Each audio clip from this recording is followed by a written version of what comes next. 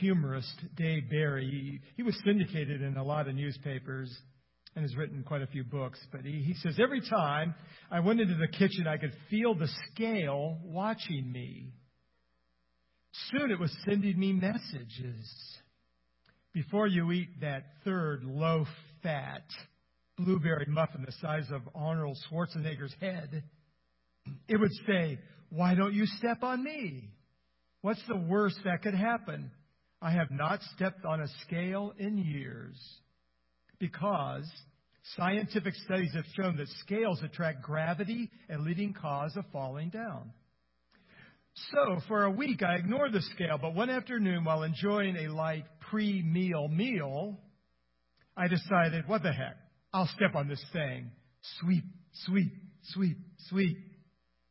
When I saw the number on the scale, I was forced to face a shocking but unmistakable fact.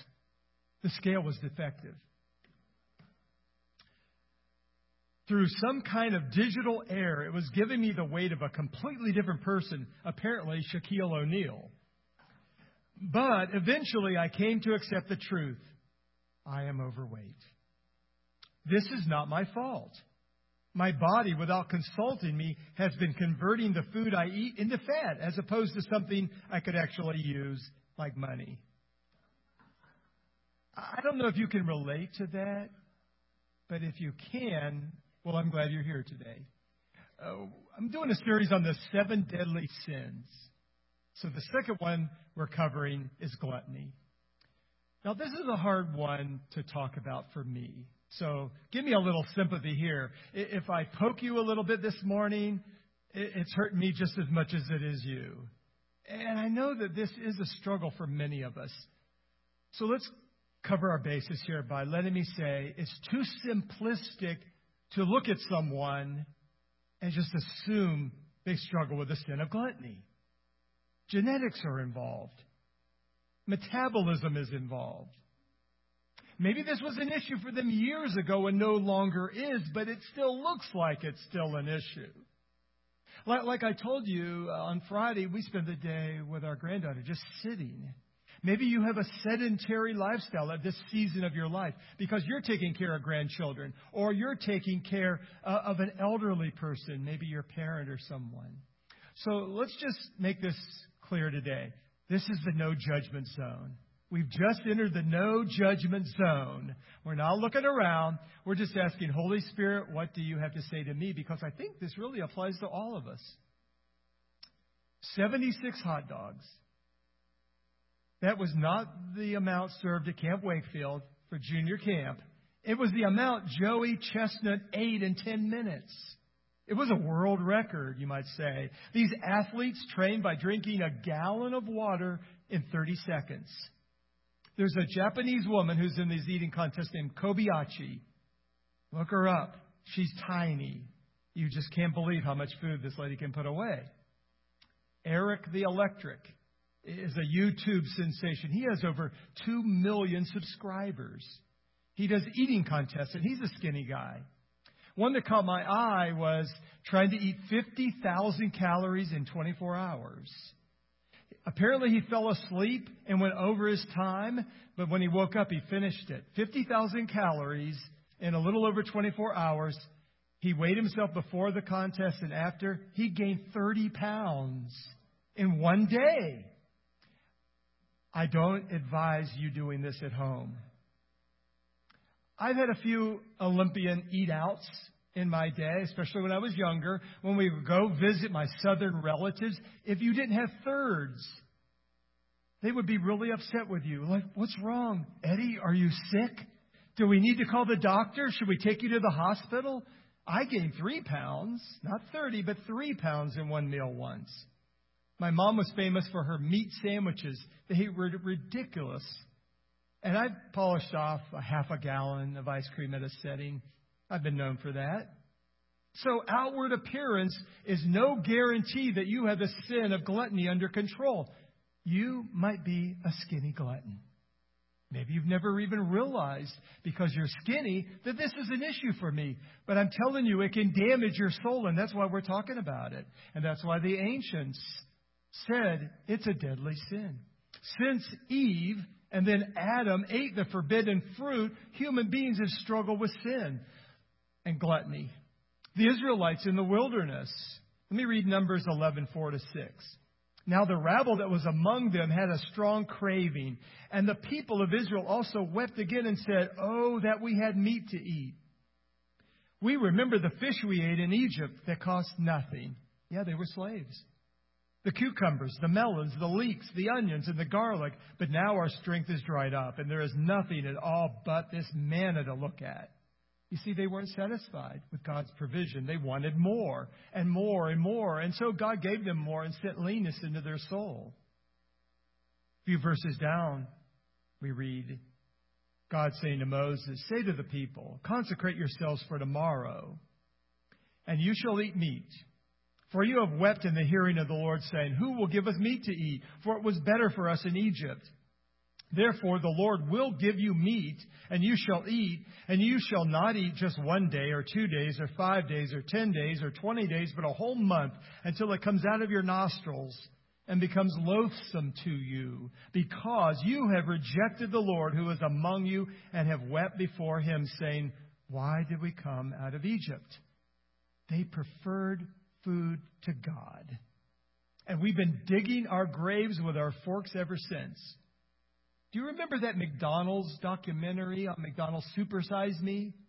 About that guy who for 30 days ate 3 meals a day at McDonald's, ordering the biggest thing that he could, and it nearly killed him. 680,000 Americans die prematurely every year from the effects of a bad diet. Our children are 10 times more obese than they were 40 years ago. And no wonder. Listen to this guy, what's on his menu. One of the most popular items on the menu at Mulligan's Bar in suburban Decatur, Georgia, is the ham dog. A half pound of hamburger wrapped around a hot dog, which is deep fried and served on a hoagie topped with chili, bacon, and a fried egg. The bar also offers the Luther, a half-pound burger served with bacon and cheese on a Krispy Kreme donut. And for dessert, fried Twinkies, 2 deep-fried Captain Crunch coated Twinkies topped with chocolate and cherry sauce. Bar owner Chandler Goff said, "There is no practical way to measure the fat or calories in these dishes." He has added a notation at the bottom of the menu urging diners to have the sense to realize that although delicious, we do not recommend eating fried foods every day. He also recommends people to exercise regularly and get an annual physical. These are great pleasures, Goff said. You just don't want to eat them every day. Yeah. So I definitely don't want to be the food police here this morning, giving you a bunch of rules and regulations. We're not going to get legalistic, but because this is a spiritual issue, we're going to talk about it. Food isn't bad. Let's make that clear. God made us with taste buds. He gave us appetites. Although my mom was fond of saying, as she'd see me eating a cookie before dinner, "You're going to ruin your appetite." I never ruined it. It always came back. And it's doing very fine, thank you very much. Genesis 2:9 says, "And out of the ground the Lord God made to spring up every tree that is pleasant to the sight and good for food." God did this. Good for food. The tree of life was in the midst of the garden, and the tree of the knowledge of good and evil. We have to eat to live, but we don't have to live to eat. There's a difference. God gave the Jews dietary laws in Leviticus 11. He gave them feast days in Leviticus 23. He gave them the Passover in Exodus 12. He gave them manna in the wilderness in Exodus 16. Food was important in the Old Testament and in the New Testament. Jesus ate often with friends and sinners. He went to a wedding feast and actually multiplied the wine. He was called a glutton and drunkard slanderously by his enemies, but that shows that he went to parties. He fed 5,000 men plus women and children on one occasion, and 12 baskets full was left over after everyone had eaten their full. All right, so he believes in abundance. He shared the Passover meal with his disciples. He told the church to remember him whenever they eat it, and we're going to remember him today as we take the Lord's Supper. The early church shared meals together, Acts 2:46, and day by day, attending the temple together and breaking bread in their homes, they received their food with glad and generous hearts. We're going to have a potluck after church, and we're going to put into practice what we learned today, aren't we? And in Revelation 19, it talks about a wedding feast of the bride, right? We're going to eat in heaven, I think, with our resurrected bodies, just like Jesus ate after his resurrection. So eating isn't wrong. Food isn't sinful. It's a gift from God in which we give him thanks. Gluttony is sinful. Gluttony, that word means to gulp down. You can actually picture it in your mind. I read this definition and I thought, wow, this is so insightful. It was a new insight for me. Gluttony, eating without a sense of community and without the joy and presence of God. So gluttony is more a solitary act of satisfying my lusts, of living to eat, of thinking, what's next? I've gone to parties before, and I was thinking more of what's on the menu than even the people there. We can be eating on the run. We can always be eating in front of the television set, gulping it down. It spawns daughter sins. I have to work longer and longer hours to afford more expensive and exotic tastes, consuming more and more. Should our table sag while the rest of the world starves? We have no money left to help others. Randy Alcorn, in his great book, Heaven, says, nothing is more undiagnosed than our hunger for heaven. We think we need sex, pornography, drugs, a larger TV, food, fame, money. But what we really need is the person we were made for, Jesus. And the place we were made for, heaven. Nothing less than this will satisfy us. How we settle for less every day. We can make food our God. Like Philippians 3:19 says, their end is destruction. Their God is their belly. And they glory in their shame with their mind set on earthly things. It is a deadly sin. When we use food wrongly, let me give you a couple things. Number one, we realize it masters me. It masters us when I'm using food wrongly. 1 Corinthians 6:12 and 13 says, all things are lawful for me, but not all things are helpful. All things are lawful for me, but I will not be dominated by anything. Food is meant for the stomach, and the stomach for food. These were sayings the Corinthian church were spreading around. And God will destroy both one and the other. The body is not meant for sexual immorality, but for the Lord, and the Lord for the body. The teachers in Corinth were advocating freedom. Everything is permissible. I can eat anything I want. But Paul says it may not be beneficial. It can become your master and become your God. And if you struggle with food, you know how true that is. Do you ever wish you could just eat all day? Ice cream. That would be it for me. Man, it'd be fun to eat that all day. Do you think about food all the time? What's my next meal going to be? How food comforts me. What's your favorite comfort food? If you're hurting inside, do you use food like medicine?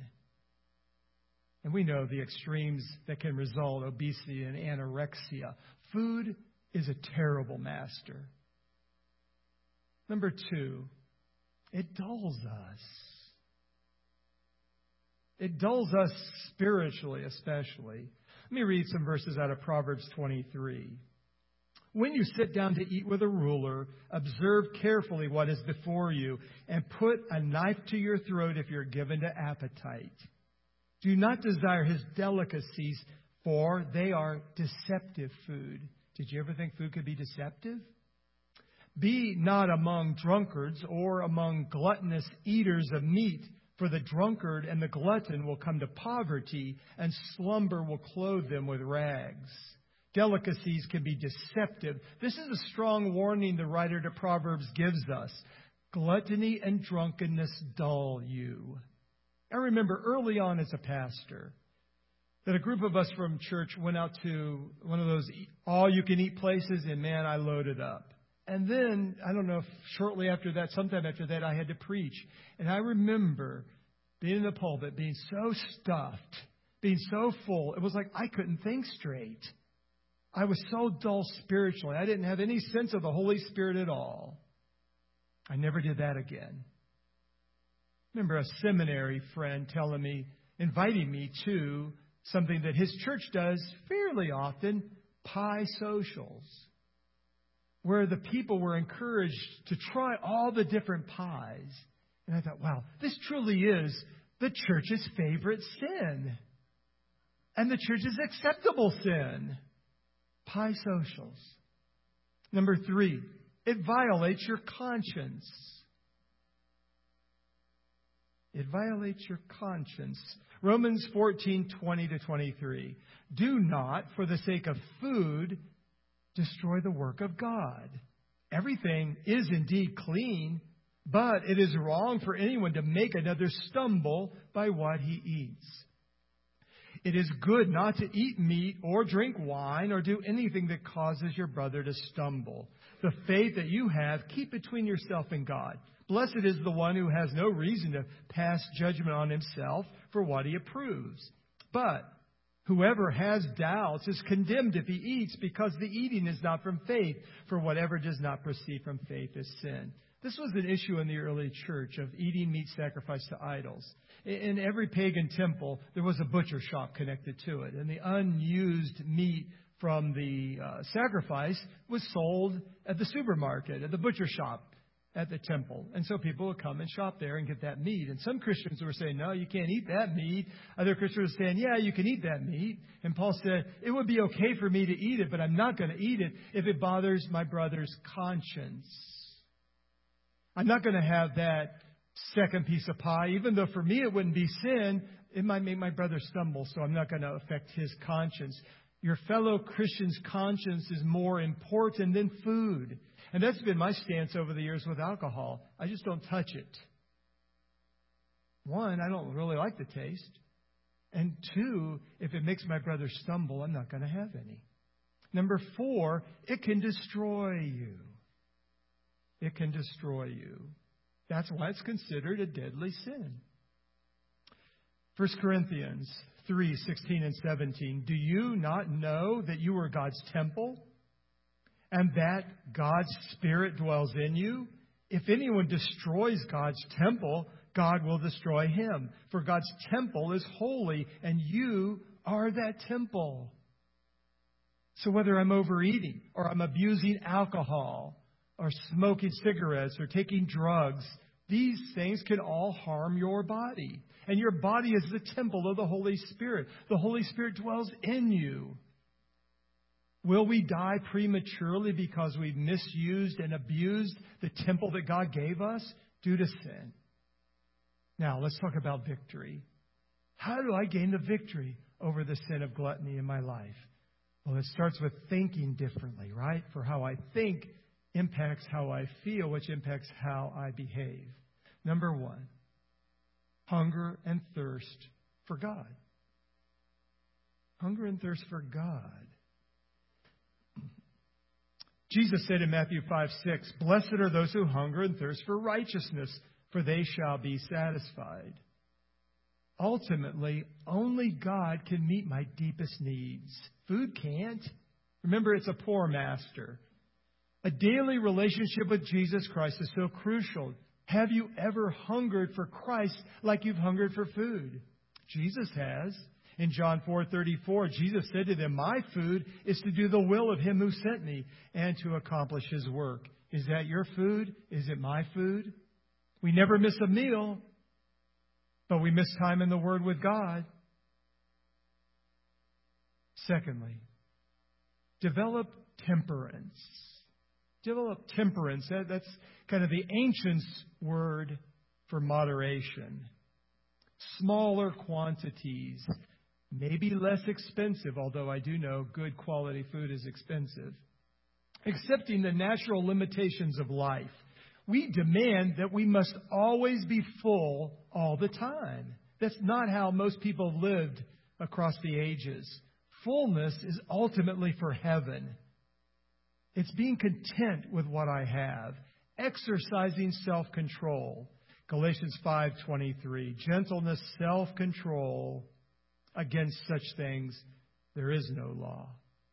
Let me just say a quick word about fasting if you're curious about that. Fasting is not dieting. Fasting is skipping a meal or two for a day or longer for a spiritual purpose. Pray during the meal times. Maybe give money to the poor that would have been spent on food. Isaiah 58 would be a great place to go if you're interested in reading more about fasting. It's a fantastic passage that definitely has a social justice component to it, including taking care of the poor. Isaiah 58:7, is it not to share your bread with the hungry and bring the homeless poor into your house when you see the naked, to cover him and not to hide yourself from your own flesh? Thirdly, exercise and proper diet. Now, this is not my area of expertise. I'm not a doctor. I'm not a nutritionist. So I'm just going to share what, I've read and makes sense to me. And yes, I did say good diet and exercise. Sometimes when I would feel the urge to exercise, I would lie down until it went away. You have to do both together or it really doesn't work well.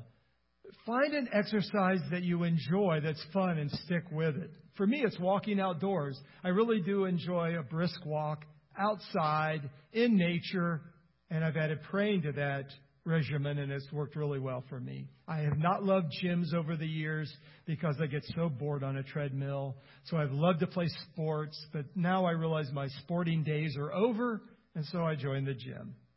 Mix exercise, good, healthy diet, and exercise. That's the combo to do together. My motto, eat less, move more. My pastor friend Jeff Schultz says, love covers a multitude of sins, and so does a good sports coat. If you eat 2 iced sugar cookies, you have to do 425 push-ups to burn the calories. 1 ounce of mixed nuts, swim for 19 minutes. 1 cinnamon roll, cycle for 34 minutes at 10 miles an hour.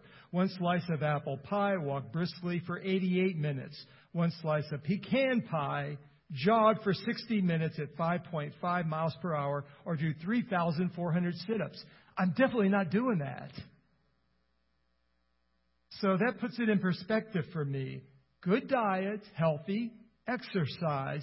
Take care of your temple. God has given it to you, and you are a steward of it. I will feed my body, but not my lusts. Let me pray as we close here, a prayer on food and substance abuse.